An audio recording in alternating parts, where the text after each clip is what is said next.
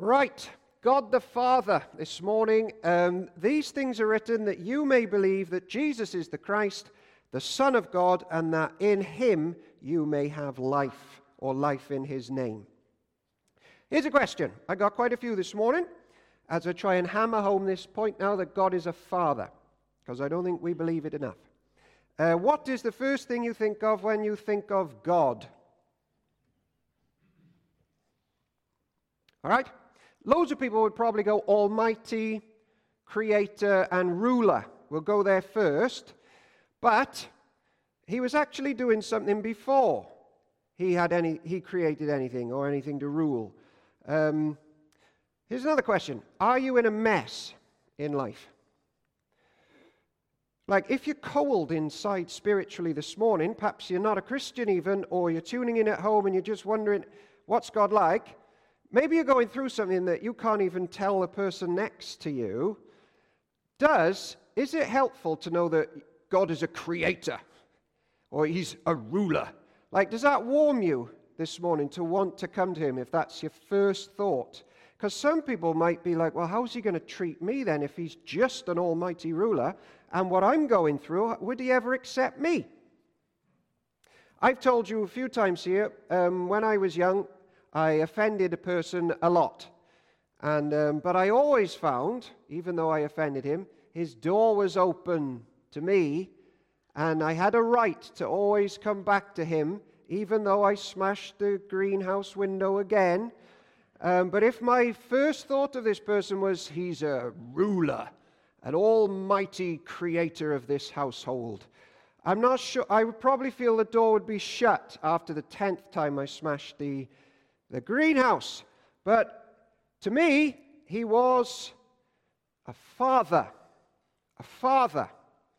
And in this chapter, the amount of times that God is called Father, well, you can count that this afternoon. That's your homework.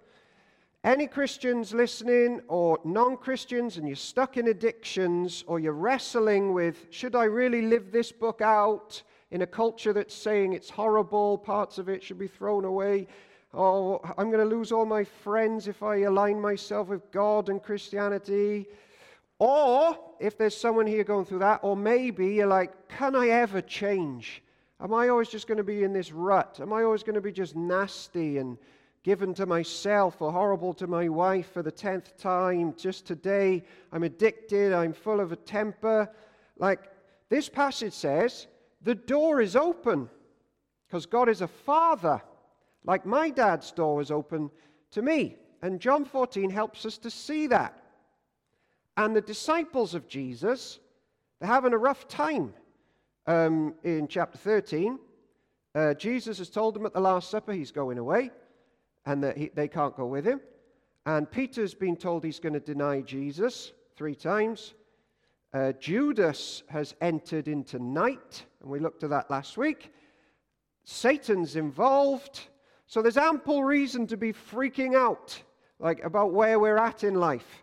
So here's my next question. What do you do with life's worries? Because they're worrying. What do you do with life's worries? You either take them in or you take them up. I guess those are the two options, aren't they? My sin, one of my biggest sins, is I take them in. Whereas John 14 says, if I grasp who God is, I'll be taking them up.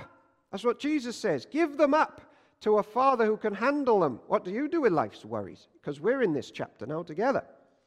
And what the Lord Jesus does, he lays out promises in John chapter 14, so people going through loads of things in life learn who God is, primarily. And he gives facts. It's full of God. But not just God, it's full of grasping. God is a father. And we're not very good at it. Jesus said, I'm the way, the truth, and life. No one comes to the Father except through me. If you really knew me, you would know my Father as well. You need to know him. In chapter 9, anyone seen me has seen the Father. Anyone who believes me believes the Father. In verse 16 and 17, Jesus says, Christians have a helper in them, the Holy Spirit. He's a gift from the Father. So the Father gives gifts. He's a spirit given. So no one needs to be an orphan this morning, spiritually speaking. You can all have a father, not a mighty ruler creator, and he is those things, but they're just useless unless you realize he's a father, and he uses his power as a good father does. I got some more questions to keep you awake. Do you trust God? Do you trust God with your life? Do you believe him when he says his commandments are good and worth following? Because you just sang, I surrender all. And I was thinking, I'm not sure I do. We sing some fibs, don't we? I need John chapter 14. Here's another question. What makes a good father a good father? And what makes a bad dad a bad dad? And when you think of a bad dad, do you think God the Father's got some of those bad qualities? Or is he a good dad, a good father? Here's another one. Do you trust, love, or like Jesus more than you trust, love, and like God the Father? Is your view of God the Father less than your view of the Lord Jesus Christ, the Son of God, or of the Holy Spirit? If we did a survey, lots would feel this, even in churches. God the Father is the one who does the judging. God the Son, he's sort of in the public relations department of God. He's the people person. He's the one we like. Father's distant, uncaring. Jesus needs to twist his arm to get him to like you. So he's into public relations. Jesus is the people person.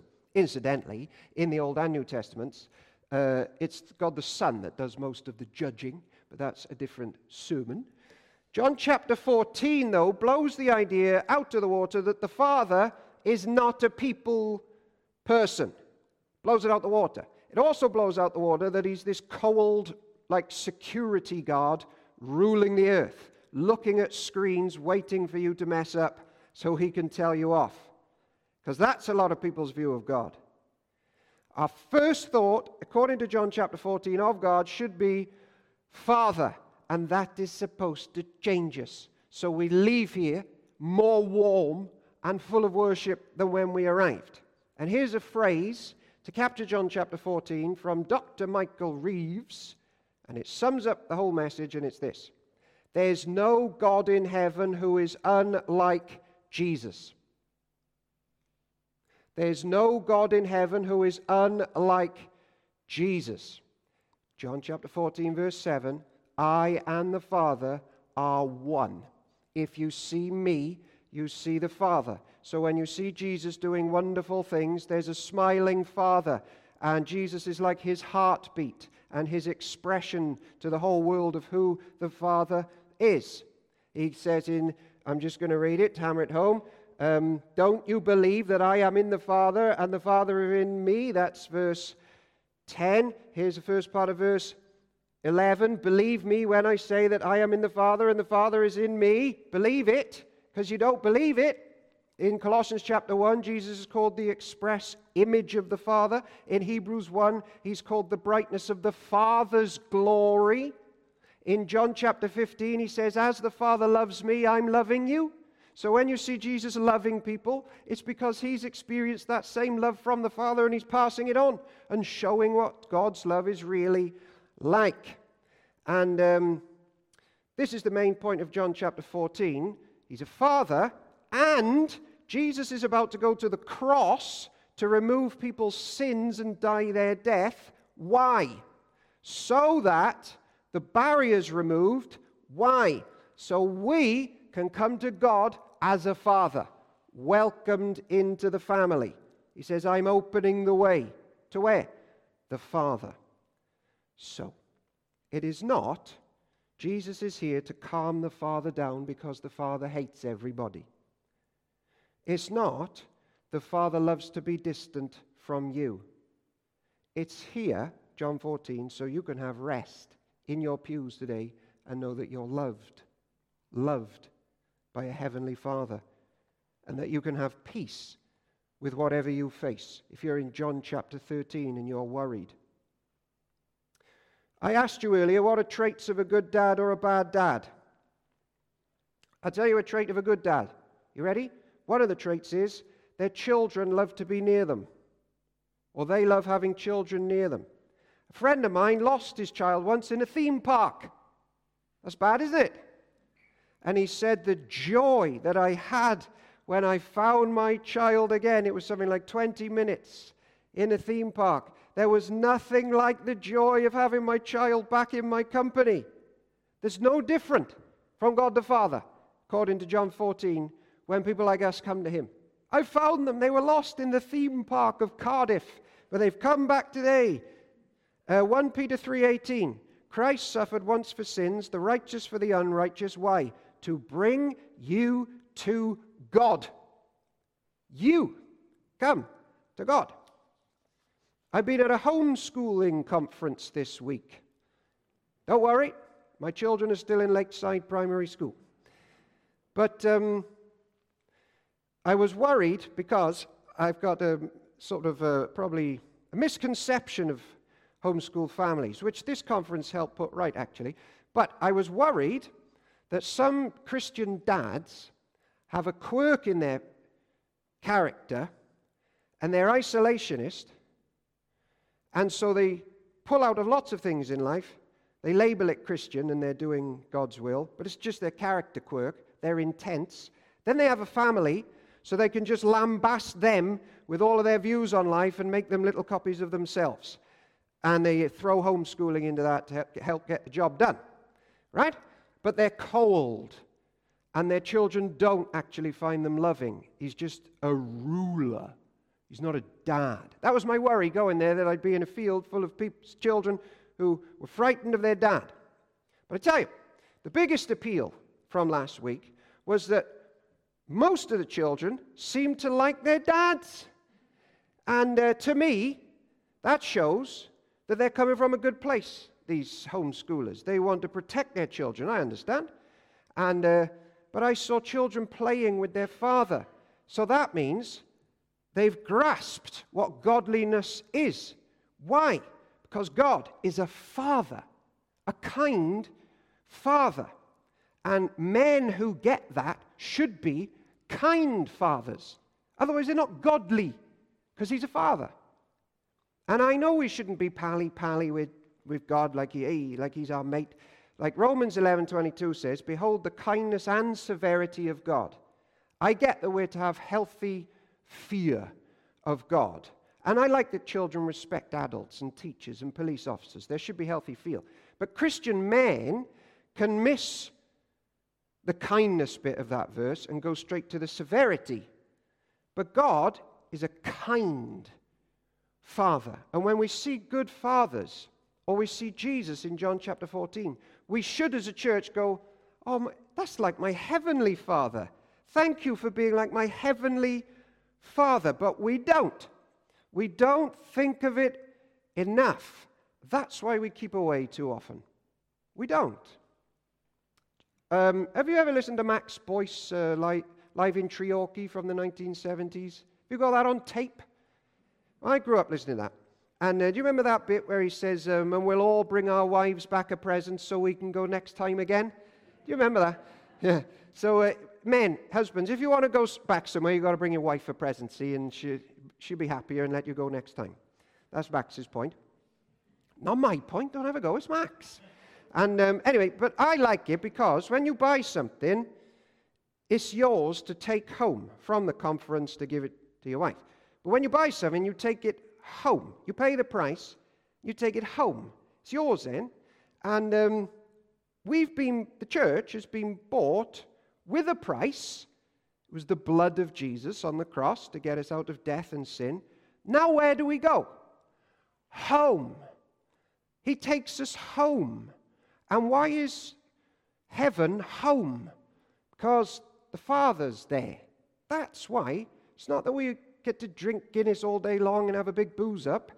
Heaven, which loads of people think in funerals, is the ultimate epitome of joy and happiness. Have a booze up. No, there's something better than that. God our Father is there.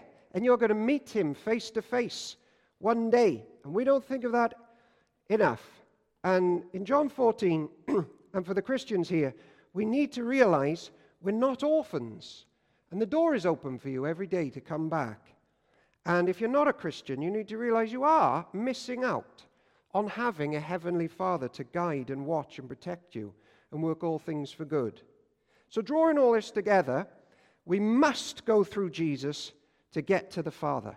You must go through Jesus to get to the Father. Only Jesus really knows who the Father is like. So get into him, put your faith in him, and he'll reveal more and more what his Father's like in the correct way. Because he is powerful.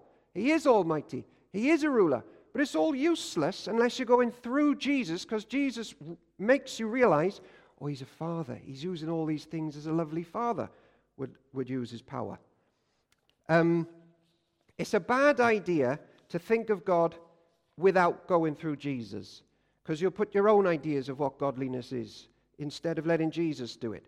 Now, I got a dad, and thanks be to God, he's still alive, and I know him, I know my dad better than Richard Barrett knows my dad. So if you want to learn about my dad, you come to me. I'll tell you, don't ask Richard, he only knows a bit. I know more. And Jesus is the one you go to learn about who this Heavenly Father is. So when you get to the Bible, go big on Jesus wherever you are, and you'll learn about the Father. Shall I tell you why? Because Hitler loved God, and he loved that he was almighty. I worship the Almighty. He respected God for being almighty. But the problem was, Hitler bypassed Jesus and started sticking on his ideas of what almighty meant. So he used God to be a ruling agent of evil and chaos. So you can't learn anything about God, the Father, because you'll shape it wrong. You have to be big on the Lord Jesus Christ. And philosophers are like, who's God? He's a timeless and existential, and he's a mist and all this stuff. Jesus is like, just follow, trust me. I'll handle it. You trust me and be Jesus-centered, and me and my Father will make a home with you. You must go through the Son to understand the Father, or you'll get it wrong. And I asked you at the start, do you feel heaven's door is shut to you this morning? If you do, you haven't grasped the Father of the Lord Jesus Christ, because he literally sent his very best, his best Son, all he's got, into earth to go to hell for you and back. So to think that his door might be shut to you after he's used his power to do what? Chaos and evil? No. Send his Son to come and get you. I'm telling you, on the authority of John 14, you can come this morning to God, maybe for the first time, maybe for the millionth time, and be filled with God and hope. I need to wrap this up. At the moment, I'm going through a rough patch with my boys. I'm making them eat vegetables. They think I don't love them. They think I would love them if I gave them sweets all day long. See how the measuring stick's a bit wonky? But it's because I love them, I give them a little slice of carrot and then threaten them if they don't eat it. No, I don't. And it's because I love them that they have to eat half the broccoli, because the measuring stick isn't sweets. The measuring stick is goodness. And here's the last big point, really. Verse 23 says, trust us. Jesus says, trust me, and me and the Father will make our home with you. That's good for you. Now, some people here, or watching at home, don't like God the Father, or don't think he's good, or don't trust him, because you're going through suffering or pain. And your measuring stick is, if he loved me, he wouldn't make me eat those vegetables. But there's no promise in the Bible that this side of heaven, you're going to have a pain-free life. That's not the measuring stick of how to know if God is trustworthy or whether I should commit and go all in. The measuring stick is, he will move in with you, and they will be with you. The triune God will be with you in the vegetable eating. That's the measuring stick. Do you know what? The world at the moment, their values are so cheap. The highest we can go is sex and drugs and rock and roll. We're here to show Cardiff there's something better than sex and drugs and rock and roll. And that's to have God with us. Because we're made to be children of God. And I don't think we pursue it enough.